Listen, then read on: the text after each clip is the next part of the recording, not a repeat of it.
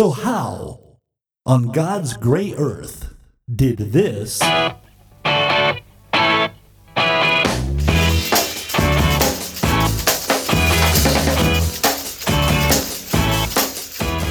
and this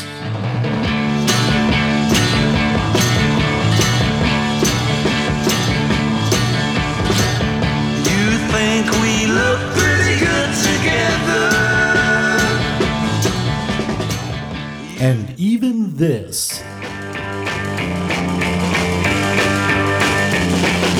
People try to put us to down, talking about my generation, just because we get around. Talking about my generation, things they do look awful.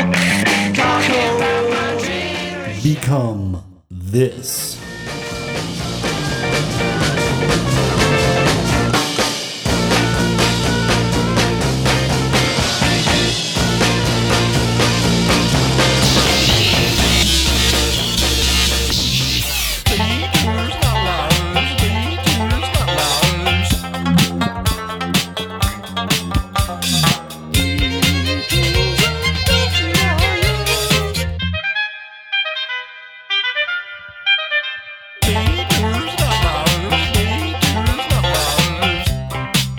You are listening to Detours and Outliers, the podcast.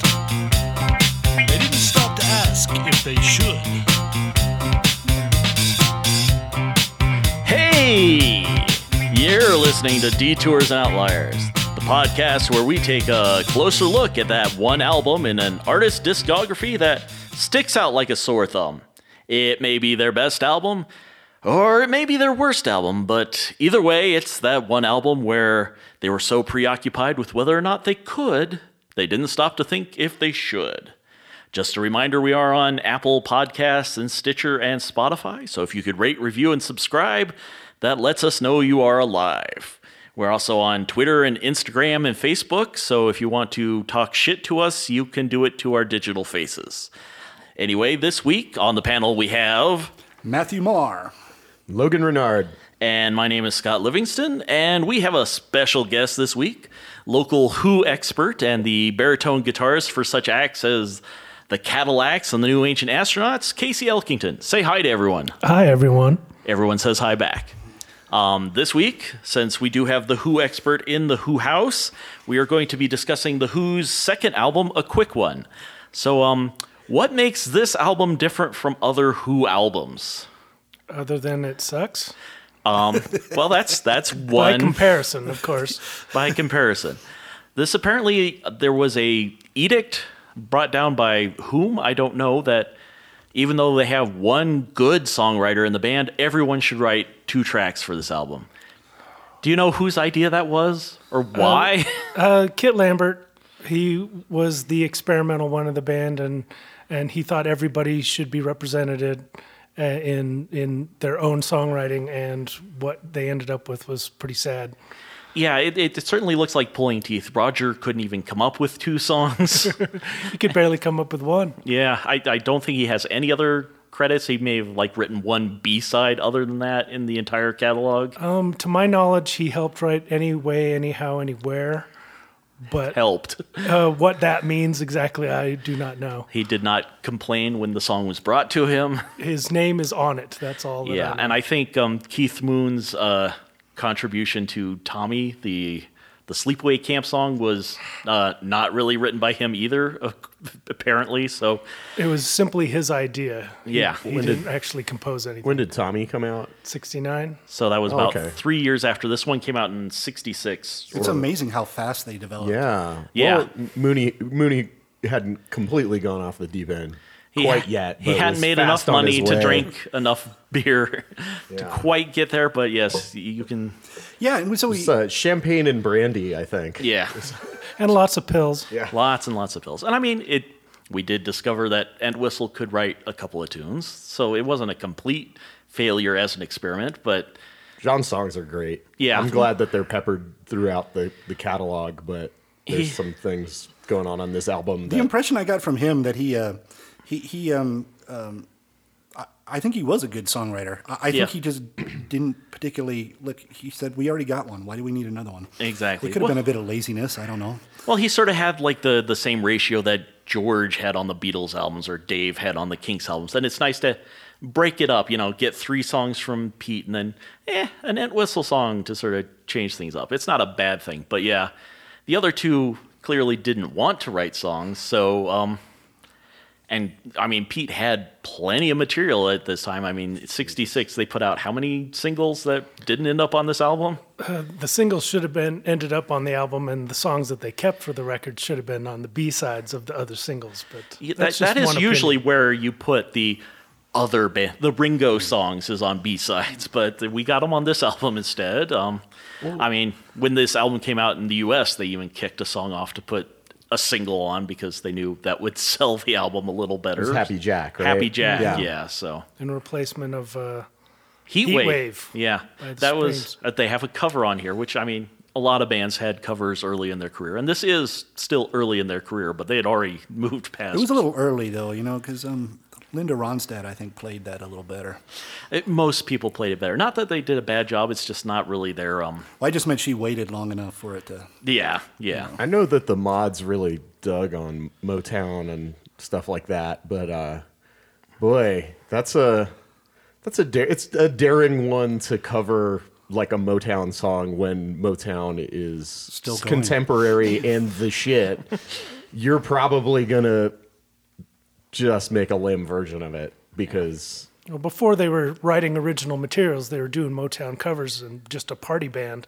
As most bands do, start out playing covers of so whatever's the Stones contemporary. And the Kinks and so on. Yeah, I mean the Beatles have plenty of R&B covers on their first few albums, so it's not unheard of. Both in America and across the pond, we're right in the sweet spot of like realizing that these young rock and roller folks can actually write their own material and people will give a shit and buy it. I mean, up until here, it's still, even well-established stars are still recording shit out of the contemporary songbook, and that's how they're having big hits. They're not, or a part of some, Motown or LA kind of like music machine sort of industry. And so the Who kind of having free reign or actively being encouraged to come up with.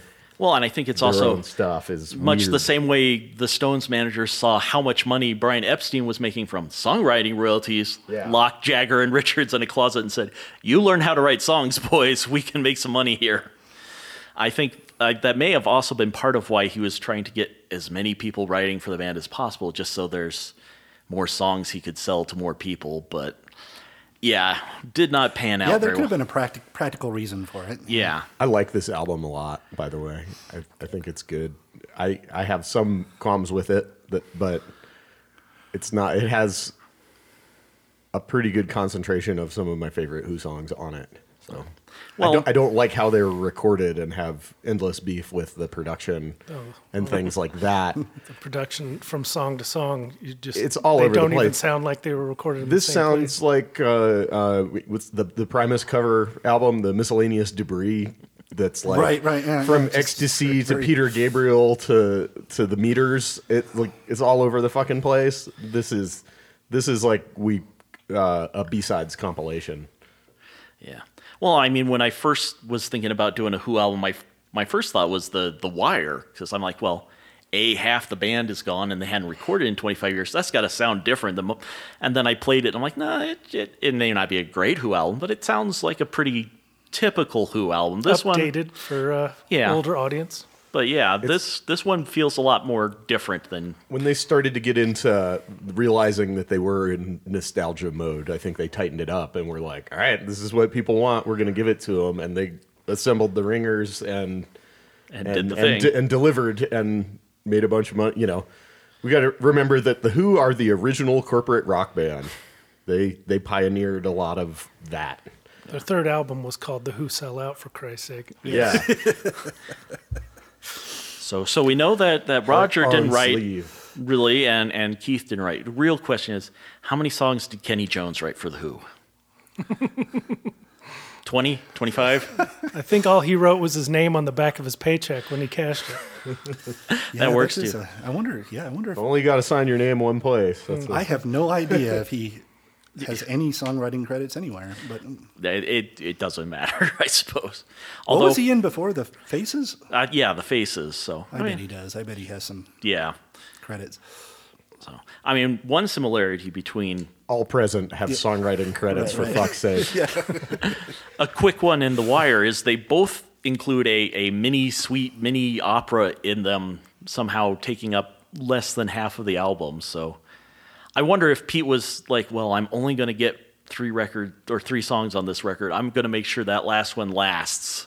And I put all my freaking songs in that one because it was a lot of bands that would have been an outlier, but Pete's done a few rock operas now, so.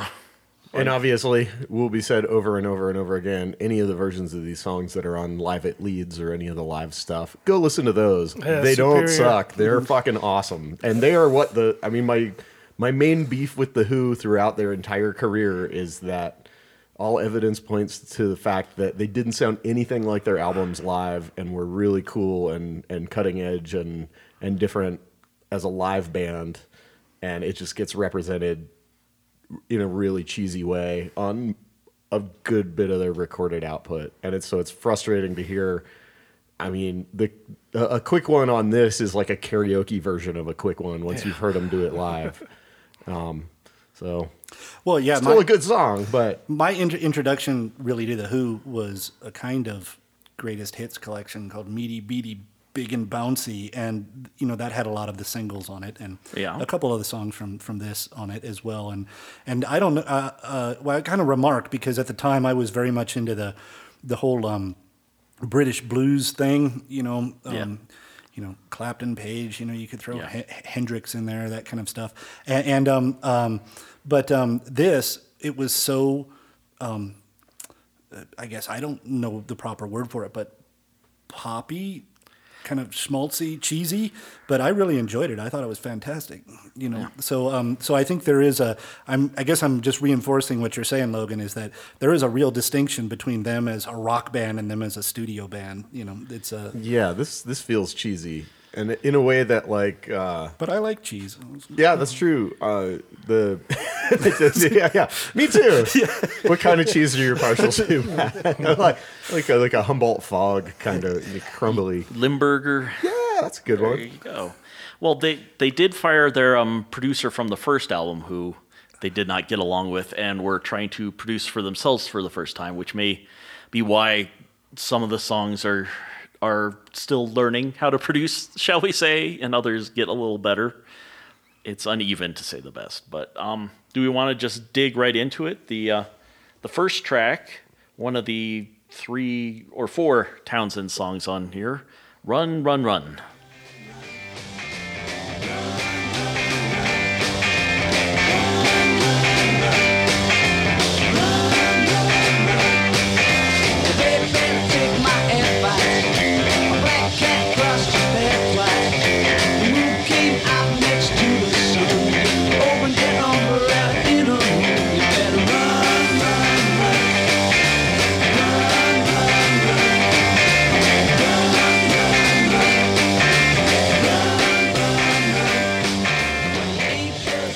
Probably why they picked this for the first track, because it sounds the most like the last album and what people expected from The Who.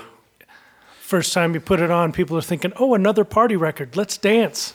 Dun, Yeah. Dun, dun. Yeah, that's a rocker. That's a quintessential 60s rock song right Yeah, there. that's the British Invasion, all those bands that disappeared after the Dave Clark 5 or whatever. And I like the backing vocals too. Yeah, and, early Zombies kind of stuff. Early Kinks. The lead and rhythm guitar thing going on. Yeah. Yeah, actually, I wonder, you said that. I wonder who the other guitar player was. I suspect it wasn't overdubbed. I imagine they would have had another guitar player in the studio, but I could be wrong. Probably overdubbed it. It would be cool if it was for somebody this like one, Jeff Beck or... I'd be surprised if it wasn't Townsend. Yeah, you think it was? Yeah. I could see Jimmy Page there sitting there like, I wish I was a rock star. They're making me do this stuff. It's like, but I do know that at the time, that they often would, when you record a song, it's like they didn't, they only had 4 tracks, right? If that. Yeah. in '66. It's easier to just have someone else play it, but yeah, who knows? I mean, I do like the way the song like comes to a natural conclusion halfway through, and then just jumps up a step or half step. I'm not sure exactly. I like Satellite of Love as a better Stalker song. Yeah. That's the Britney Spears trick, too. There you go. She must have learned it from The Who. Every song has to have a key change. Well, if you don't have any other ideas, I mean, clearly, lyrically, this is mostly Run repeated over and over again. And musically, it's mostly just those two fantastic but not terribly complicated chords. So Pete saved all his words for later in the album. Yeah, he's got some words on him, but this is the only Pete song on side one, so I'm kind of surprised they didn't swap this with the Roger Daltrey song, so all the Pete songs were on side two, and nobody would play the other side. Yeah. How messed up was the running order for the American release? So is it just the replacement of Happy Jack? Yeah, I think they just simply swapped Happy Jack for Heat Wave. Which the order is all the same except for Happy Jack in the place. Cool. I should have bought that one. Yeah. Yeah, Damn but if Americans. I just, if I bought this album in '66, well, yeah, I might have still been in my mother's womb, but if I had done it, I would have been all right. This is cool. Yeah. Well, and I mean, I think after the Beatles showed that you can have more than one good songwriter in a band, everyone was like, well, let's see what we can do. I mean, when the Pink Floyd finally accepted that Syd Barrett wasn't coming back, they gave everybody a quarter of an album on Ummagumma to sort of audition who's going to lead this ship from there on out, or I mean, right, who's going to step forward and who has the talent. Or it's kind of like the Kiss solo albums where, some of them may have wanted to do a solo album, and some were pushed into it just because Gene wanted to quadruple his profits for the quarter. So, we'll get to the Peter Criss album at some point. That's a good one. I enjoy it. Yeah. Can we do as I've said before, if we do the Kiss one, we got to do another episode that's the Melvins parody of the Kiss one. We can do all three of them in 10 minutes. In 10 minutes. But they're pretty great, too.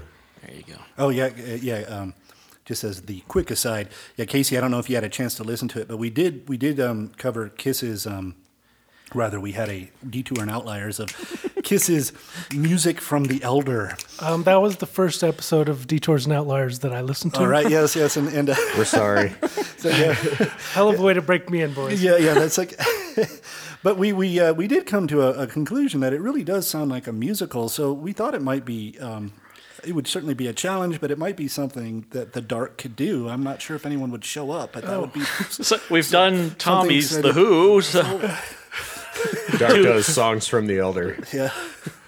Only if we can do it on an ice rink. There you go.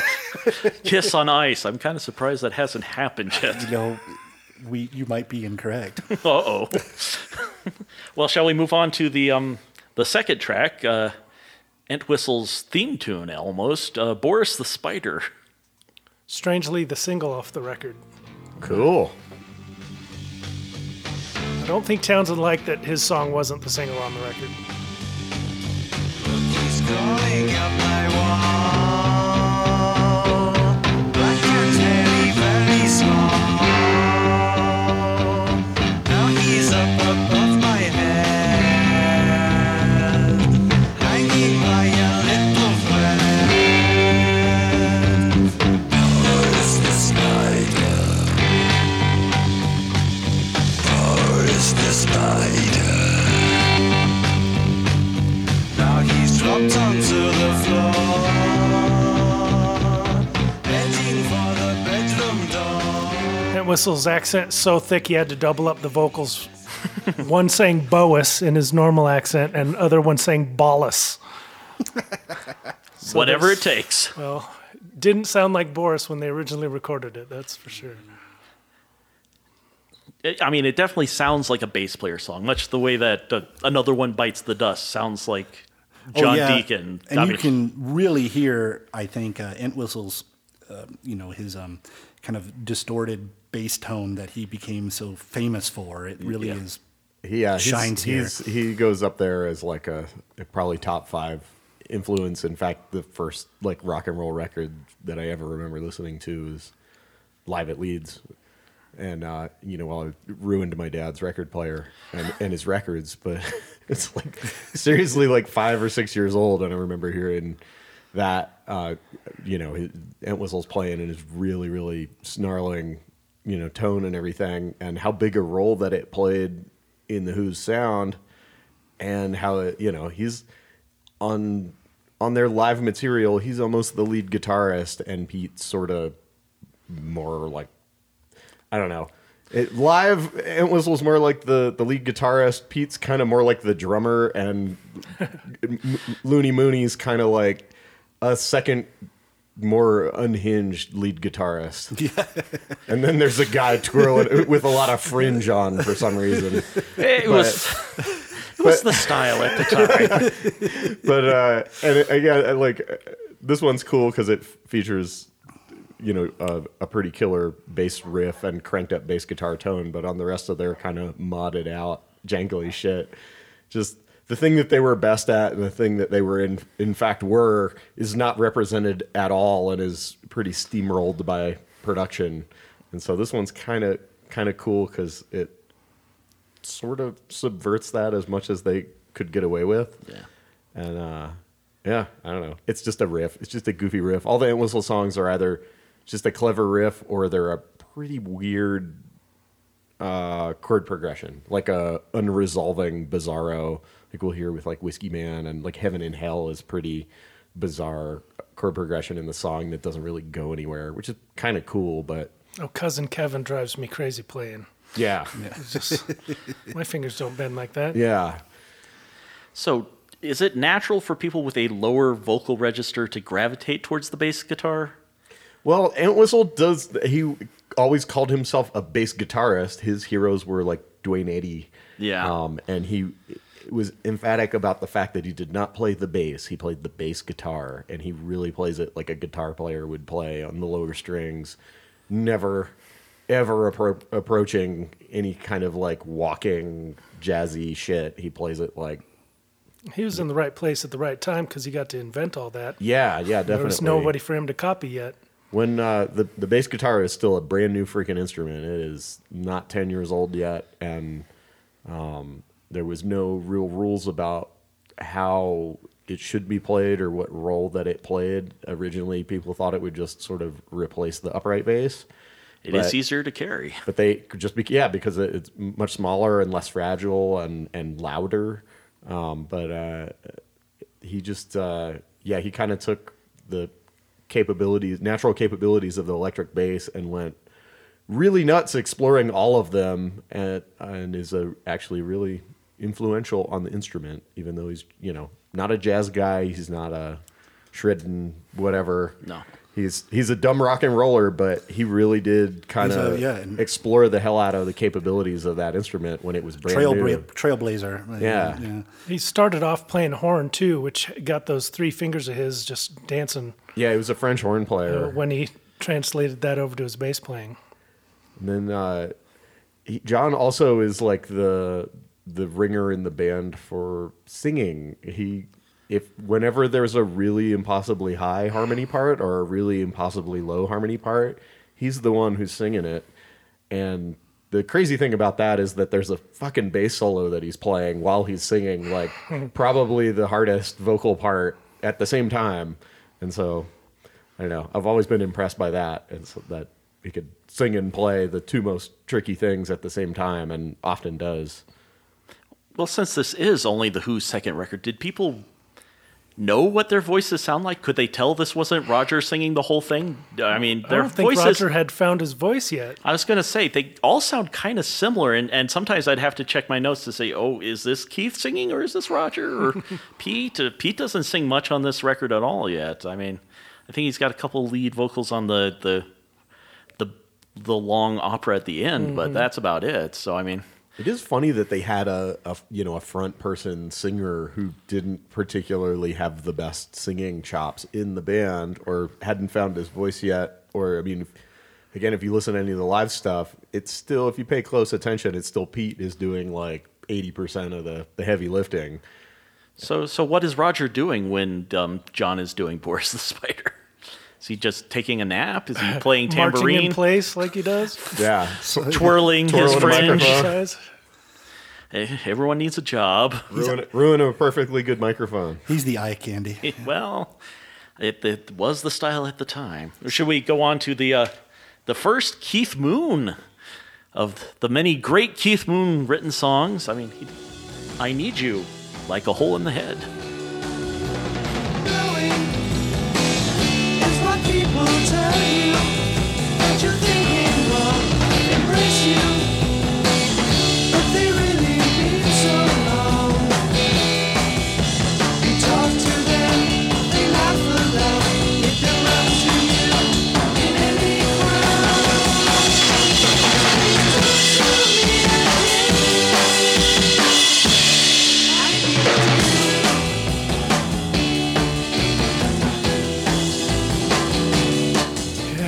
love songs weren't exactly the Who's forte, in my opinion. We want to learn. And then Lurch shows up playing that harpsichord. Yes. Somebody left it in the studio. It's ours now. And they bang on it. Hear those drums? I mean, are the microphones like sitting on top of the cymbals or what? It's way down at the end of the hallway. Yeah. I mean, there's that whole like skit in the middle of it where they've got these weird faux Liverpudlian accents. I can't understand a word they say. It's English.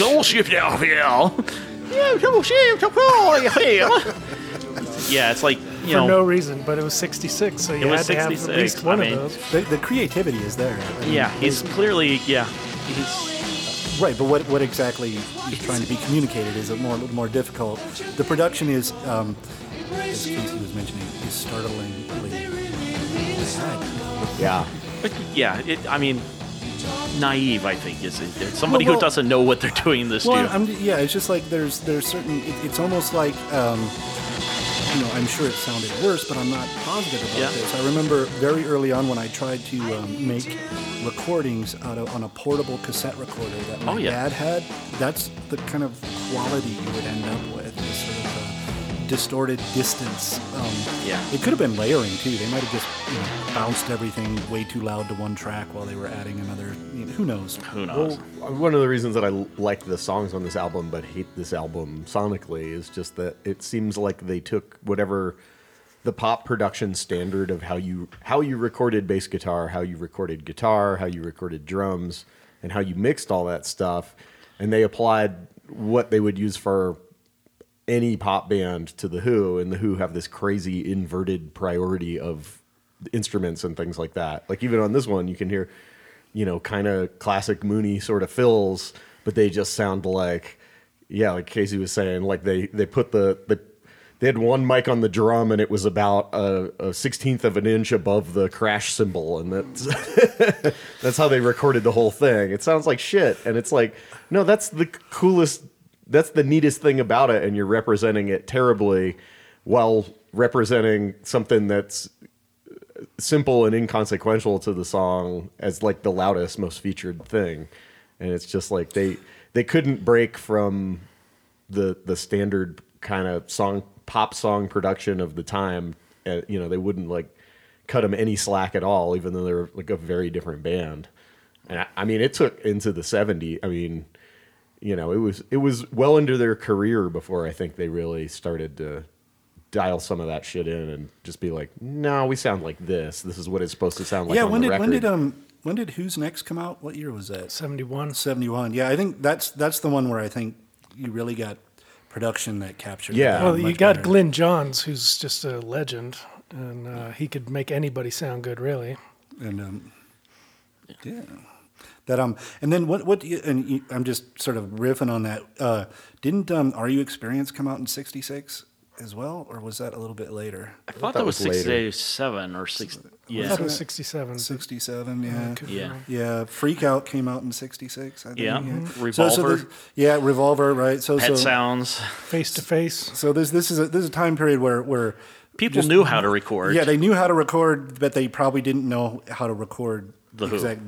I think they started out and they were like a pop band, and so they got squeezed out of the pop band, Play-Doh mold thing. They treated them like Herman's Hermits. And I think it took them a couple of years to get out of that and kind of live that down a little bit. Yeah. Apparently, this song was Herman's Hermits. This song was written as a response to John Lennon, whom Keith Moon thought was talking to him subliminally in his paranoid state. I wonder what he was saying. I don't know. So that's why the song has harpsichord. So it's supposed to be Beatle-esque or something. I don't know. Lots of speed and brandy, man. So I wish we knew. I wish. I don't even think Keith knew. Wish we could have a seance or something and get Keith to explain this. Nowhere. Smash my toilet. I was going to say, get a safe space for that seance. Yeah. But there have been reports that John Lennon could be less than kind in the 1960s. Oh, yeah. And so, I mean, he usually doesn't do it subliminally, but yeah. Maybe that was it. Maybe he was taken aback that he wasn't being abused. Yes. Why isn't John Lennon abusing me? I need you to abuse me. That's what the song is saying. Speaking of substances, shall we go on to the next track? Whiskey Man. I love this track. Yeah, this is a good one. Second Entwistle track. If they can't see my whiskey man, they must be going blind.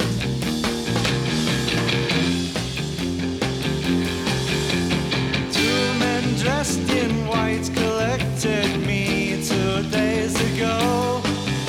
They said there's only room for one and whiskey man can't go.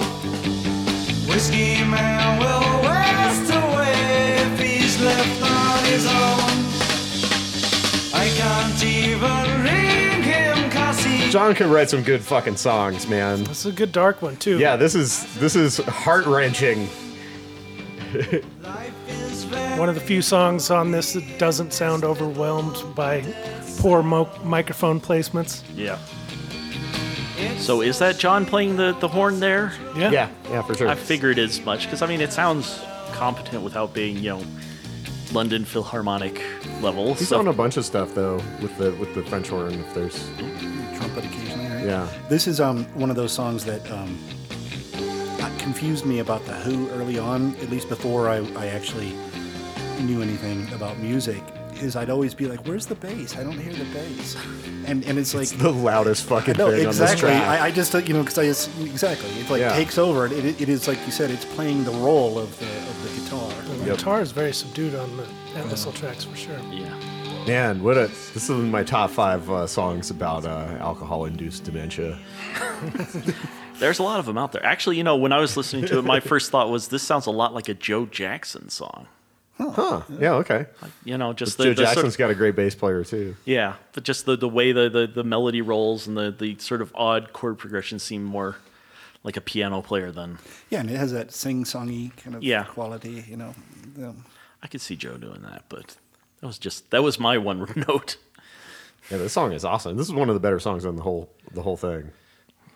And if you like this, there's a couple Entwistle solo albums, and they're hit or miss, but I think the first John Entwistle solo album has a bunch of stuff that sounds pretty similar to Whiskey Man. And yeah, you should check that out if you dig this. Hey, Jeff, the bass player of the Morning Sickness, he dragged me. It was a pretty easy drag to see an Entwistle concert here at the what's the one off the highway? The Grizzly Rose? Yeah. Something. And it was a good show. But my big takeaway from that was I could not believe how loud it was. Yeah. I mean, it was louder than, say, Ministry or something like this. There are stories of, especially like kind of Who's Next era, like the roadies would be setting up Entwistle's rig on the stage right, and that he would go to play his bass rig, and that they would run as fast as they could away. Like people would run from the stage because they were about to be made deaf by, that's run. See, maybe that's what that song's about. Yeah. No, but that's there was some interview. I wish I had written down where I read this or saw this, the video, but it was it was an interview with Pete Townsend, and he was talking about Entwistle and how, the loudness of his rig was a big part of the sound, not just to make it louder, but it created a lot of the or allowed you to hear a lot of the overtones, which enabled the band to sound in a way that it would be impossible to duplicate without a whole bunch of other instruments in the band. Yeah. And so you could have a little, three-piece like this making, a lot of musical racket. Yeah. I mean, just think about playing bass through like 400-watt high-watt stacks, like, and just dimed. Like, that's terrifying. It's so freaking loud. That's like your neighbors a mile away are pissed off at you, kind of loud. Once Keith Moon joined the band, they needed to do that, though. Yeah. Yeah. Nobody beat drums harder. Speaking of Keith, shall we go on to his magnum opus, shall we say? Oh, wait, no. First, we've got the cover track, don't we? Heatwave.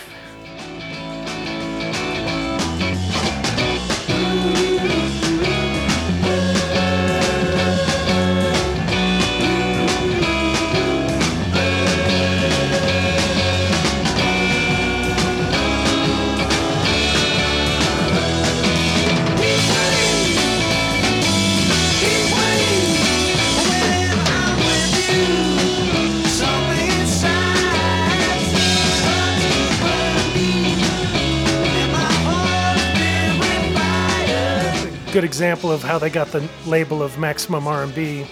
Yeah. Pouring gasoline on classic songs. Yeah, that's a good description. That is up tempo. It's cranking. It is. It's pretty funny hearing Mooney trying to play like regular drums on shit.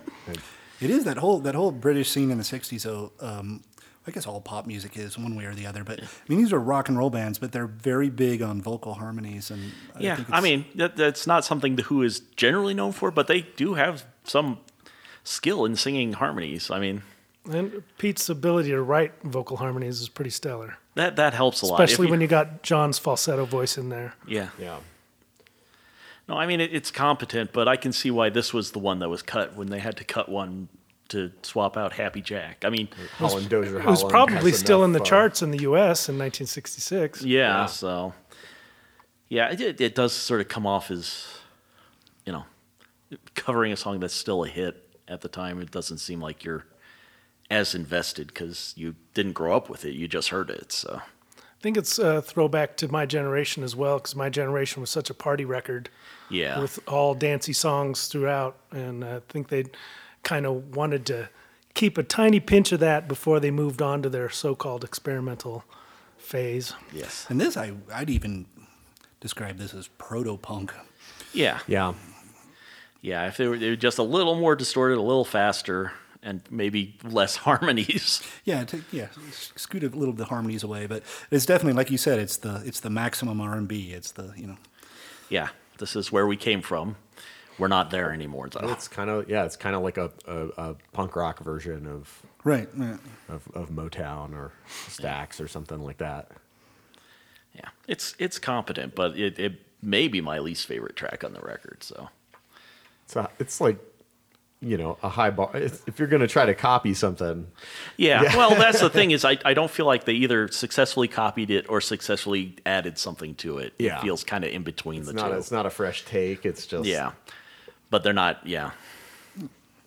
It could easily go on the album My Generation and fit perfectly right in, but this album, no two songs are like. Exactly. Maybe it was a leftover track from the last album. They were just, Roger couldn't come up with anything, so they dug something out of the vaults. Poor Roger. Yeah, poor Roger. Poor Roger. Well, this next song is oddly enough not one they chose to cut, despite the fact it's one of the rare Who instrumentals. Cobwebs and Strange.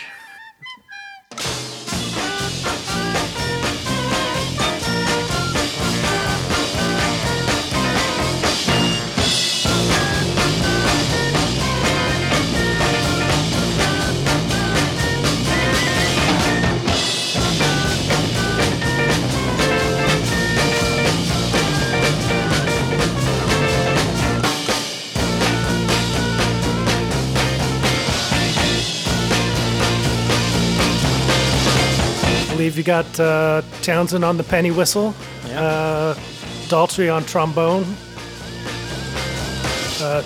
Entwistle on tuba.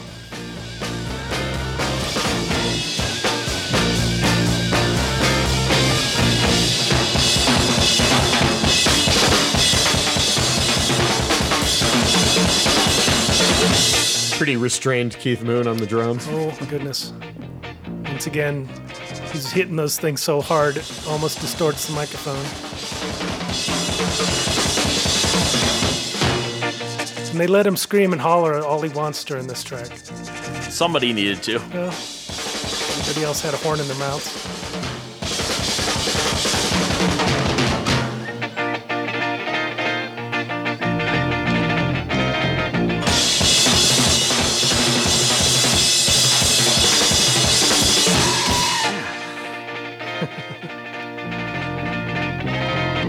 So remember that reprise of Sing We All This Together from the Satanic Majesty's Request?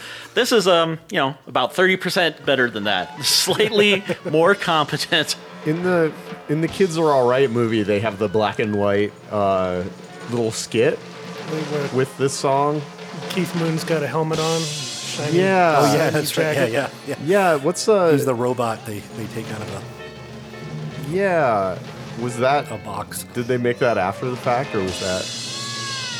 That was the promotional video for this. Yeah, we're going to send this to Ed Sullivan and become big stars. That's I don't know. I think we should link that one if we can find it on the everything's on the YouTubes. We'll look for it. I think this is great because it's exposing some odd influences. Yes, it is certainly the most outlier on this outlier. I mean, even the title track is not as strange as Cobwebs and Strange. Yeah, I'm kind of glad we don't have a whole album of this. Yeah. But I'm really glad it's here. Yeah. I mean, how much writing did Keith Moon really do for this? I mean, he didn't even write songs for his solo album, did he? No, he did Beach Boys covers for whatever reason. Yeah, well, and this probably has the best representation of Keith's playing. Because that's how he's playing all the time. It's just whether or not there's a microphone on. Yeah, and you can, right. This is the sound inside Keith's far head all more the time. exposed, right? Yeah, this is what he sounded like. As a bass player, I'm just like, God damn, I'm glad I don't have to play in a band with that asshole. Like, he cannot keep time. He never plays There's no backbeat ever. He's not counting ever. It's just like a sloppy fucking drum solo. Well, until somebody says, "Okay, stop. The song is over." I mean, this is more pleasant to listen to than your average drum solo, but yes, and it's great. Yeah, somehow it just makes everything, At 2.5 minutes, that's multicolor, enough. Exciting. You know how there's certain musicians who like kind of can break every rule of their instrument and get away with it somehow, either by context or just sheer force of will. The Who are kind of like a whole fucking band of people like that. Pretty much. 4 raging egos. Yeah. Yeah. They might be doing it the heavy-handed way, but it works. And I think that's again why it's so frustrating when elements of it are toned down, because it's like, oh no, any one part of this only works if everybody's just completely fucking raging, like full blast all the time. Oh yeah, that's I remember this from reading Townsend's autobiography, he made, you know, it didn't sound cruel or mean or anything, but he did say that once Kenny Jones got in the band, he said it was so great to just actually play with a drummer, but at the same time, you know, when you listen to those couple of albums, you know, they did with Kenny Jones after it's hard. It's hard, exactly, and it's there's something not right, you know. I mean, it's just not. The kids are not right. the kids are not all right. It's just the excitement. There's something there that made everything explode. So when the Who was touring behind Face Dances, they would cover this song, right? Kenny would take the solo. Kenny could handle it. Yeah. I keep it down to about that tempo. Yeah. This one is cool because it is really everything going nuts all at the same time, even though it doesn't sound like. They say that Kit Lambert had them marching in front of the microphones back and forth like they were in a marching band, and it was just wow. That makes me happy. Something tells me there was a lot of booze involved once again. I'm pretty sure the photographs of this studio session has pianos with lines of scotch and brandy bottles across the top of it. Ah, yes. Brandy Alexander's. They did revisit this song for Heinz Baked Beans on the following record. But it is so tame by comparison, but it's still the same notes and the same instrumentation. See? Because it's not psychotic. Well. What brandy drink did you? Brandy Alexander. That's like brandy and milk, I think. Ice cream. Oh. Or is that a Tom and Jerry? I don't know. I can't remember. If one of those is the thing that like all the rock stars in the 70s were doing too much of. Phil Spector and John Lennon out in L.A. were. I think you're right. It was milk, but there's a version of that same drink, but with ice cream. Yeah. So. Oh, you learn something new every day. Yeah, hey, kids. I do not want one of those. Wouldn't the milk curdle? I mean. Yeah, you gotta drink it fast. You gotta drink it real fast. What's wrong with a little curdling? It's like a White Russian, you know. Indeed. Yeah. Like a White Russian, though. That sounds good. Well, shall we move on to side 2? Another song by Pete, now that we've gotten 2 each from Keith and John. Don't Look Away.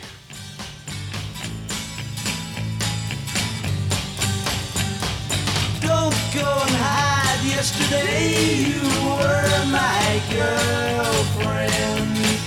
If you do, my inside goes around and around in a whirlwind. There's a stone in my shoe, so I can't catch you off my head. Seeing a lion's mouth wants to eat me up right here today. Why didn't Pete ever do a country album? He does have a good. He gets folky at times. Yeah, that's the skiffle. All the best cowboys have Chinese eyes.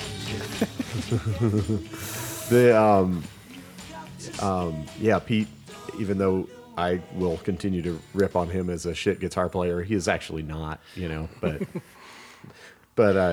Pete's actually kind of a great guitar player and plays the role that he set out to play in this band very well. And of his guitar chops, he does possess some like kind of twangy, awesome country chops that poke out here and there unexpectedly. Well, it's kind of Chet Atkins like.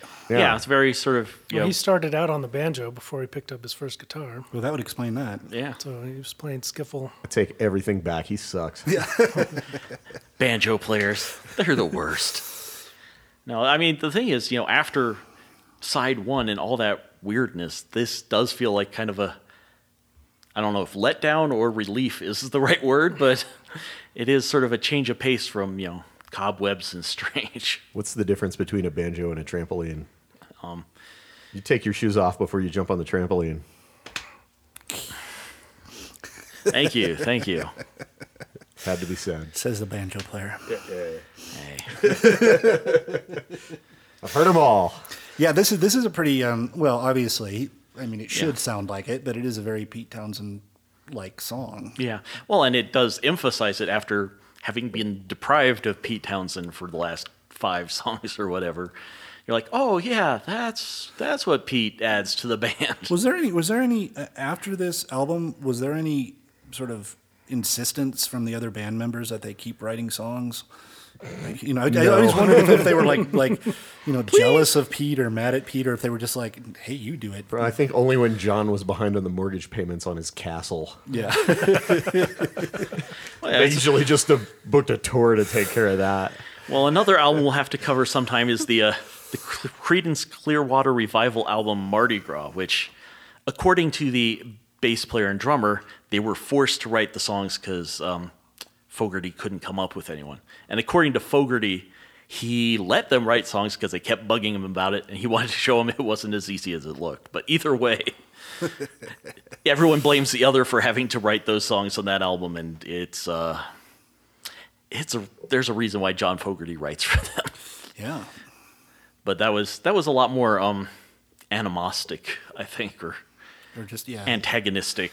Some grudges, resentment. Yeah. Well, this one it does feel like Keith didn't want to write, Roger didn't want to write, John wrote as much as he wanted to.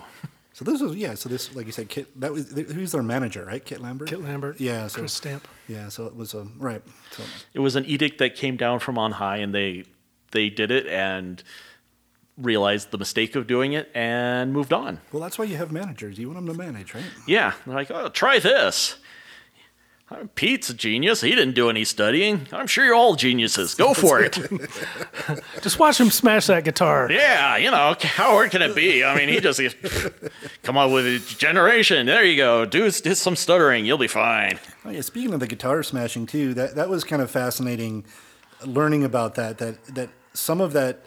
I always assumed it was just shtick, right? And it is part of that, right? It's just entertainment. You're smashing up something for fun, but I think it also came out of the art school environment that Pete had been in. He claims that. Yeah. So Daltrey says he was just trying to show off for girls. Yeah. Well, wasn't that art? Wasn't that the whole purpose of it? Well, they were very young, so it could have been both. Yes. Yeah, I like the idea that it came out of legitimate frustration at a gig gone wrong. It's like I constantly want to smash a guitar because I'm upset with. I should have an extra guitar on stage that I don't want in case I do get frustrated. I have something to take it out on. I broke a Gibson on stage, and to this day, my heart still aches. We closed with My Generation, and I begged my band, please don't make us close with My Generation, and I ended up smashing my gear. Yeah, it's just inherent in the song. You can't help it. I didn't know better. Yeah. I couldn't help myself. It's in the sheet music. Tempo 128. And you smash guitar here. You didn't have 6 other ones that they could piece it back together with.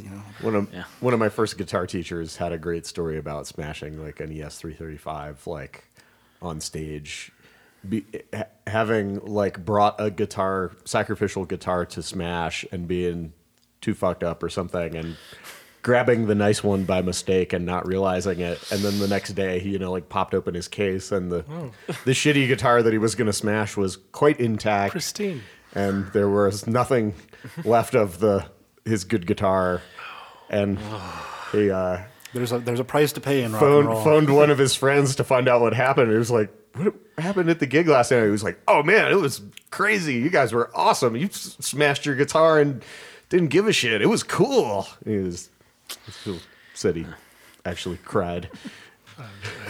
Let this be a lesson to you kids. Don't drink and rock and roll at the same time. Yeah. They famously don't go well together. Yes. Well, shall we move on to Roger Daltrey's the best song he ever wrote? Song I skip every time. See My Way. Some way, someday, I'll find a way to make you see my way. Even if you don't think like I do, you know that it's true, it's your mind that I see. Tried so hard to make me think my point of view was bad. Although at times when you kept on like that I was. This song sounds like there's a floor tom and a cymbal in a room. Yeah. And sounds like Pete Townshend's not even in the room with them. Oh, no, he took a nap. Yeah. Somebody learned their chords. You're right. It sounds like he's out in the closet or in a closet or down the hallway or something. Yeah. French horn comes in as the lead instrument. So that's the best track off the record. I skip it every time. Does Roger have any solo albums? He's got plenty, but does he write anything on them? I don't think so. Pretty sure he gets help from producers. There you go. Some people he does it the old-fashioned way. Yes, he hires them. It's like, yeah, let's Well, you know, when you play in a band with Pete Townsend most of your life, why bother learning how to write songs? The front person of the original corporate rock band has other people write his music for him. Yeah. Well, that blows my mind. He's another case though. You can't imagine, you can imagine it because you've seen the other guys play with other people, and it's not the same without Roger Daltrey. Yeah. So there's this magic quartet. Yeah. And the thing is, I think part of the reason I've always had a hard time getting into not only The Who, but the Stones and Zeppelin and Aerosmith and AC/DC or whatever, I cannot abide singers who don't play an instrument. For some reason, it rubs me the wrong way. Well, and apparently he could play the guitar fairly well. Yeah, just didn't for need a rocker, to. Right? Yeah, and just didn't. Yeah, well, apparently Madonna can play the guitar well too. It is. Yeah, it's not that hard to play. Playing really well is hard, but knowing all three chords is not a challenge. Three. Making some music is not jazz, man. Jazz, yes. Well, challenge. But even Mick Jagger straps on a guitar once in a while, and so does Roger Daltrey. That is true.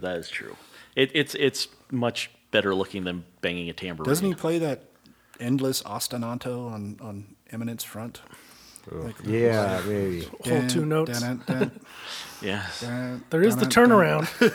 Hey, that's the whole measure. If I were ever to be the lead singer of a band and nothing else, I would just strap, 7 to 12 guitars to my body. Yeah. Just have a vest full of harmonicas. Yeah. A sousaphone. They're gonna hang around to see when I'm gonna play the sousaphone.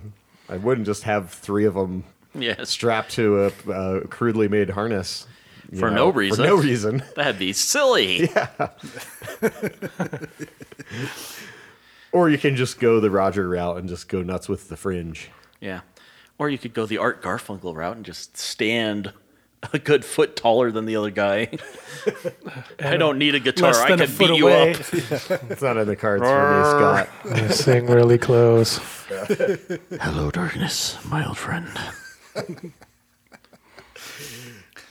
Well, we probably don't need to bang much more in this one. Let's move on to apparently the most covered song on this album, and possibly The Who's entire catalog for some reason. So Sad About Us. Best song on the album. It's got everything you want from a Who single.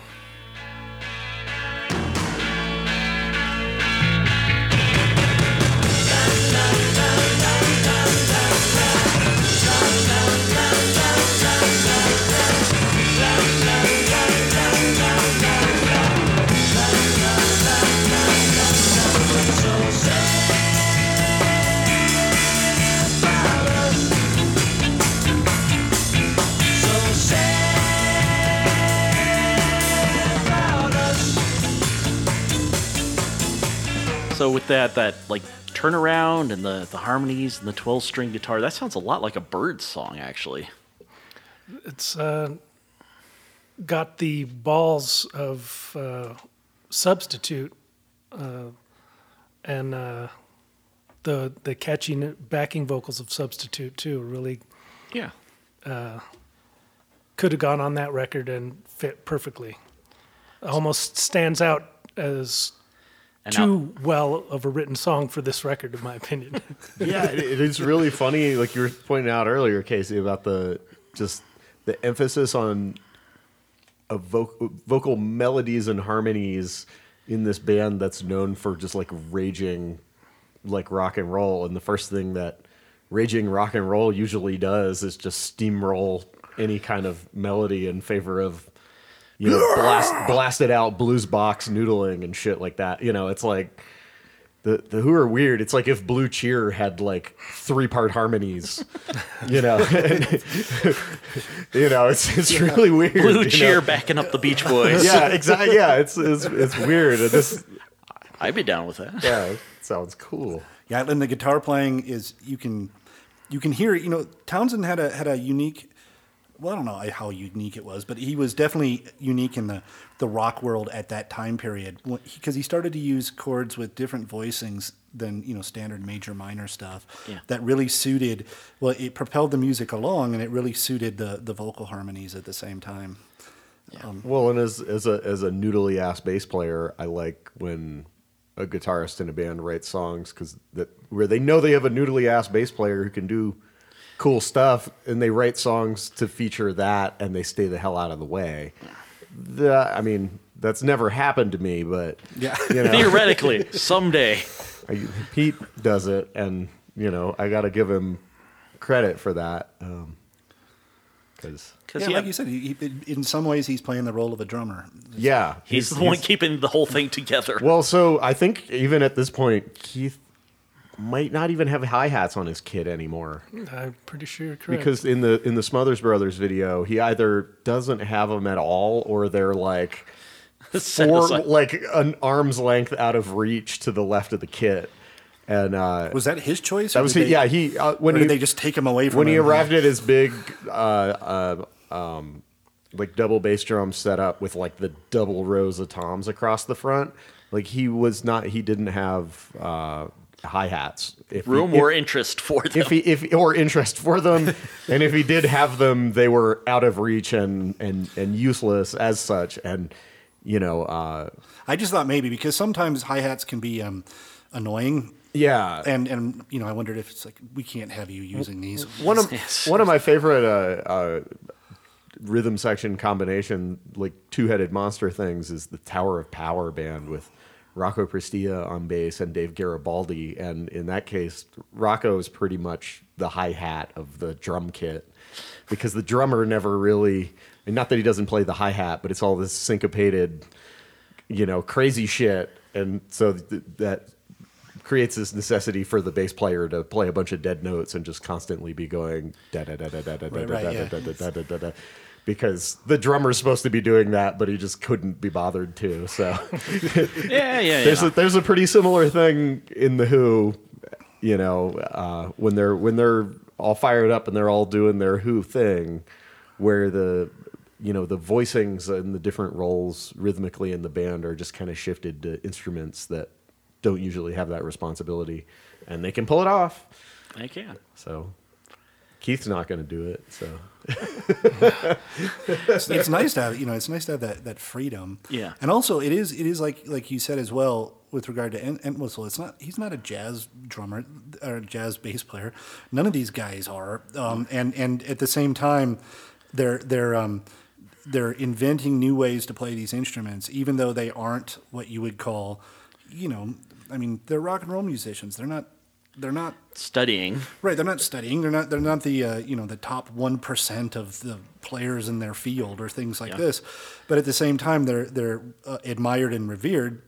I think because they took what they had and they made really unique stuff. Yeah. I remember reading early on about like Pete having to, he's no Robert Fripp or Jimi Hendrix or anything, but at the time there's only one set of guitar strings and they are fucking heavy as hell. And so he would, use an extra E for a B so you could bend a B. And I think we're still in the times of, your regular set of guitar strings, even if they are round wounds and not flats, they probably have a wound G string. Mm-hmm. And so people would either take pliers and take the outer wrap off of that or just use two B strings for the G and the B or combine sets or get banjo strings or things like that there, so that they could actually do this blues bending jangly shit, which was not, I know it's in standard tuning and is the first thing that everybody who learns to play guitar now does, but at the time was still pretty extended technique. And so, while he usually gets made fun of for being a hacky guitarist, by me. But he's a good guitarist and did some neat kind of innovative things, and it usually was shown off in the songwriting rather than the instrumentation. Yeah, like you said, he wrote songs for the other members of the band, but I mean, he wrote to their abilities. Yeah. I'm sure he wrote to his own as well, right? You know, he made things that would really be, you know, I hate this phrase. I really hate this phrase. But he would say, you know, I play to the song. It's like, what the hell does that mean? It's like, you know, the song is the song. And I think that's what he did. He wrote parts that worked really well, right? When he plays them. Yeah. That makes sense. Well, speaking of Pete, shall we get on to the first of, how many rock operas has he written? 6 or so? Tommy, Lifehouse, Quadrophenia.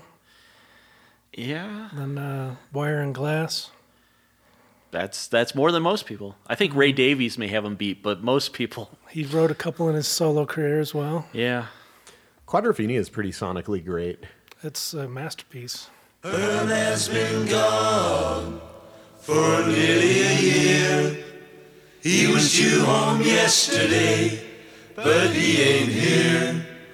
Herman's been gone for nigh on a year. He was due home yesterday, but he ain't here.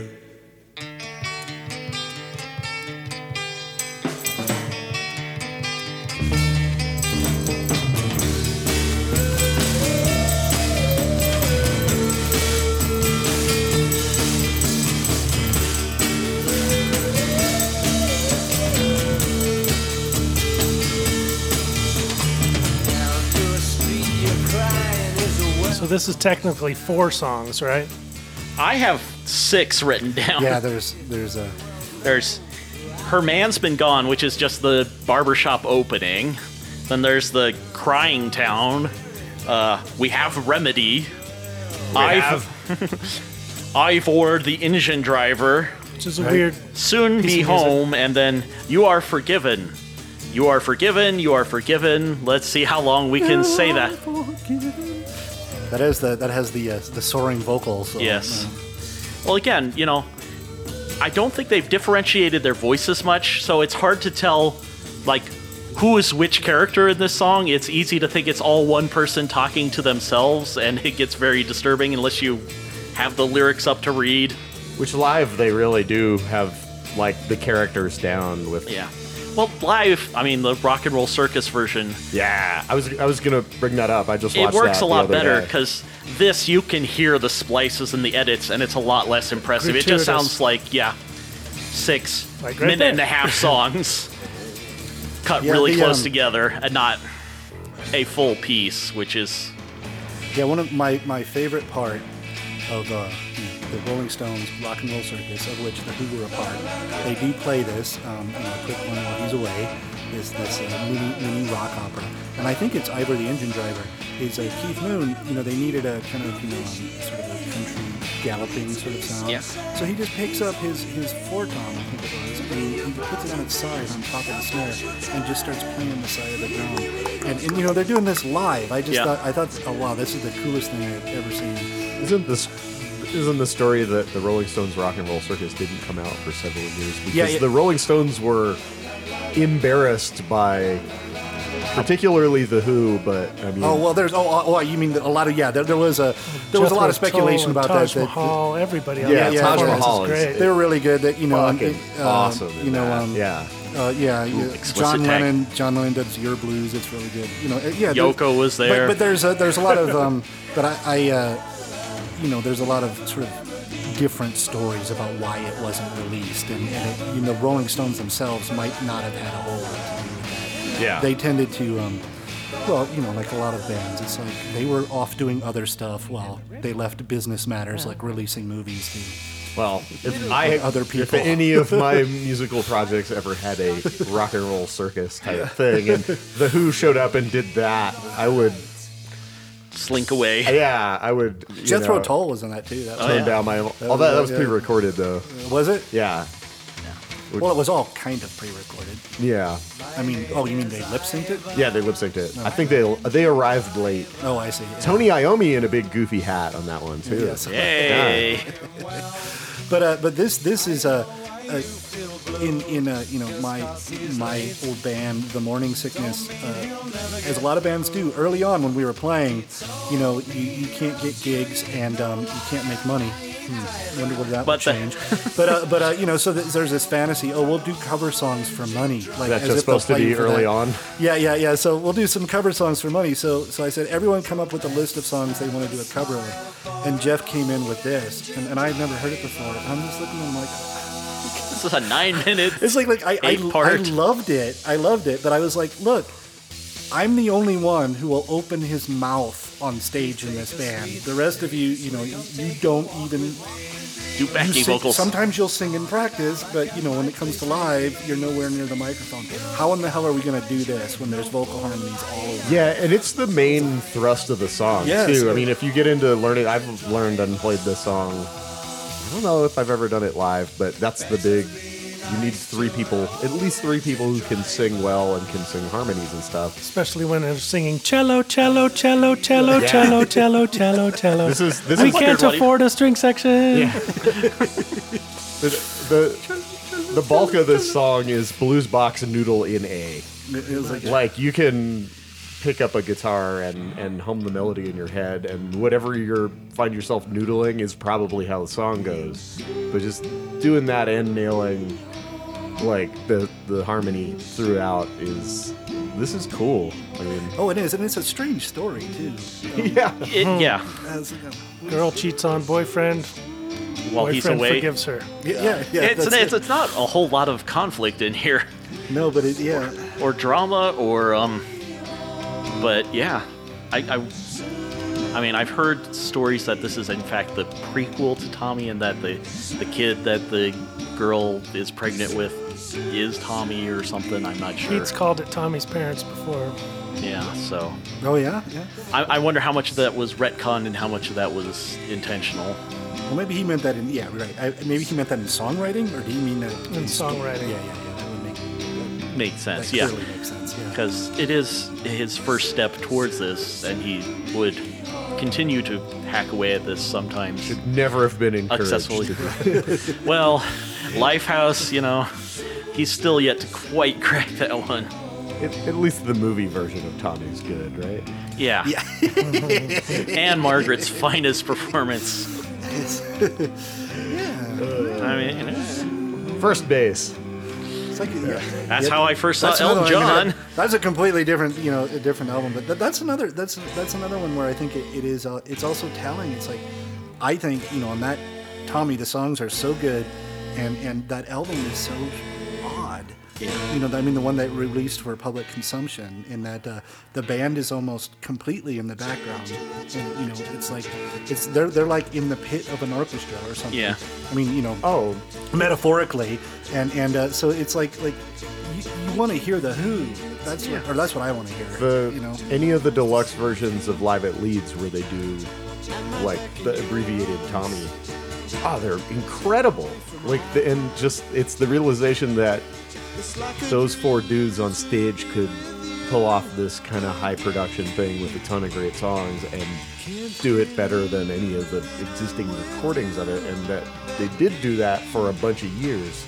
It's like really, but even on, something. Even on Tommy, they're playing everything, right? I mean, on that album, the bulk of everything.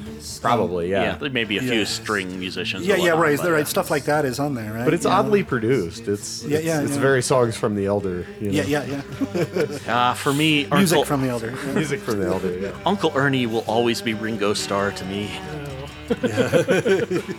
Nobody ever brings up that album. Oh, there's a reason for that. Ringo Starr.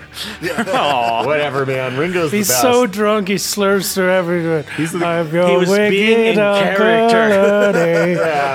He's the coolest. Come on, didn't you see Caveman? He is a thespian of the highest order. The fact that he was buddies with Entwistle and Looney in their prime and still walks the earth just shows you that Ringo is a tough bastard. He is bulletproof. Yeah.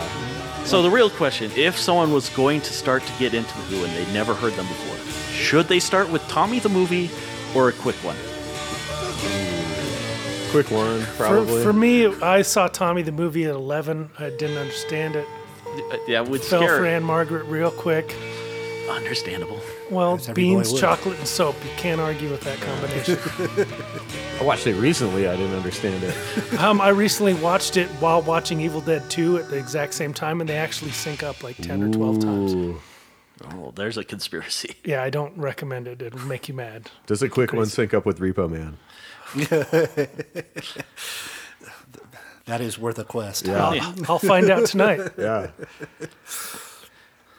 I I listen to Live at Leeds. If Yeah. you've never heard the Who before, that's what the Who sound like. That's what they're supposed to sound like. If you got to listen to a studio album, listen to like Quadrophenia or Who's Next. Well, I think this is by far my favorite part of this album. I love this. The title.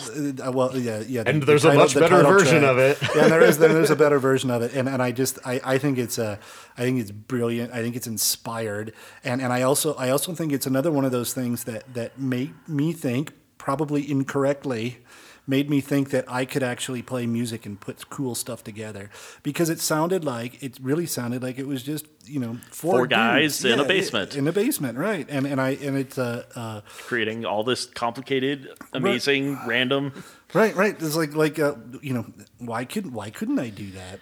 I mean, it was almost like they gave me permission. Yeah. I mean, you listen to ELO and you're not like, oh, I could go home and find 87 of my best string-playing cellist friends and we're going to go out and be evil women. No. But this seems reachable, plausible. Just call them on the telephone line. They turn to stone and, Mr. Blue Sky comes down and the whole thing is... Are there any ELO outliers? I don't know. I mean... I really hope not. Please no. I've not bought any ELO albums, but I played the hell out of Jeff Lynne's solo album because I was a huge Traveling Wilburys fan, so I bought one album from each of them, and Jeff Lynne only had the one, and it sounds like, the Traveling Wilburys without any personality. Yeah. Because he was the producer on that stuff, wasn't he? Yeah, clearly. Yeah.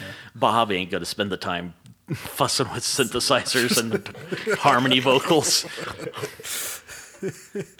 Yeah, that was. Do they have any out? Yeah. So is there? What do we think then? I think this is mid-level Who. They've certainly had worse albums, but it is their strangest. Well, we'll have to disagree. Yeah, okay. I'll take Kenny Jones over this record any day of the week. Okay. Well, that's saying something. This is another one of those albums that goes like for completists. Like if you want to get into other stuff and work backwards and be like, oh, that's where this came from. I get it.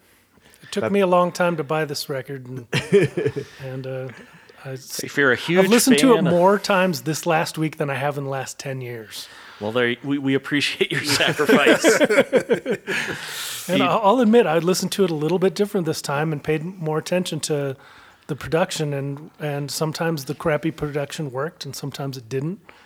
Like, Come on, the see Ivor, my the, way. The Ivor, the engine driver section is supposed to sound like a train, and the cymbals are so overdriven that it just sounds like shh,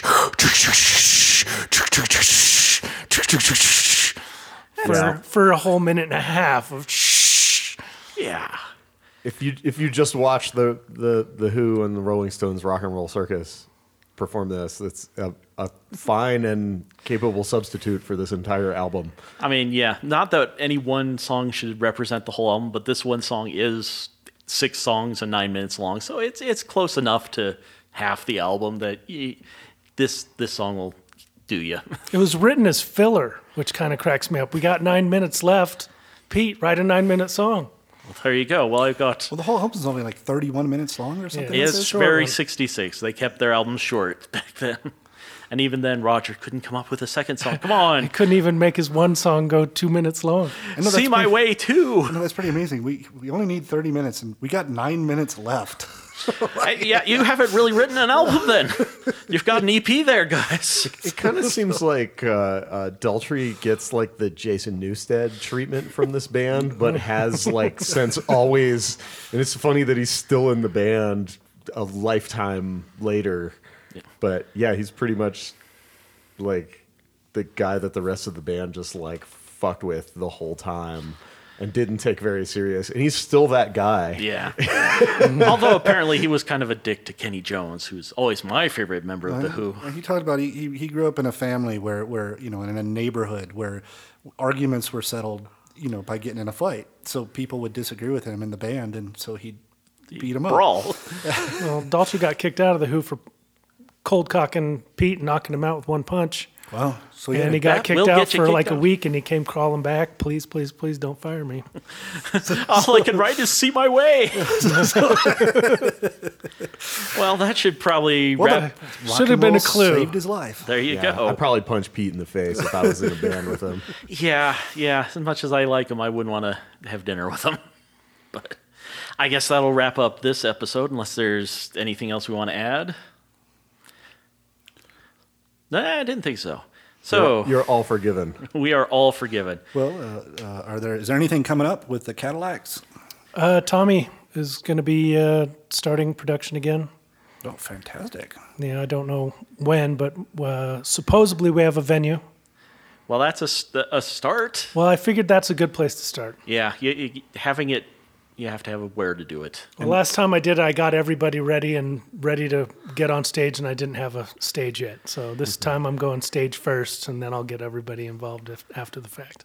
There you go. Well, in August, there's going to be the Denver Art Rock Collective All-Star Big Extravaganza, I think at Streets of London. Streets Denver. Yeah. They're now branded. Because people got confused, kept flying to London to go to shows. Wait, the Gons aren't playing here. That's a good joke, though. Yeah, the Denver Art Rock Collective. We laughed. Thank you. Yeah. So look out for that. Yes. So, is there a place they can follow you online, or just look out for announcements on the Denver? I'll make an announcement on the Facebooks. Yes. If you're connected to the internet, you will eventually find out about all the Tommy and Denver Art Rock stuff that is coming your way. And in that case, I'm Scott Livingston. Logan Renard. Casey Elkington. Matthew Marr. Oh, we do have an email address, detoursandoutliersa@gmail.com. If you have any ideas for good ELO albums we should cover, send us an email, and I guess we'll... Get that out, man. We'll see you all next week when we try and figure out who this artist is.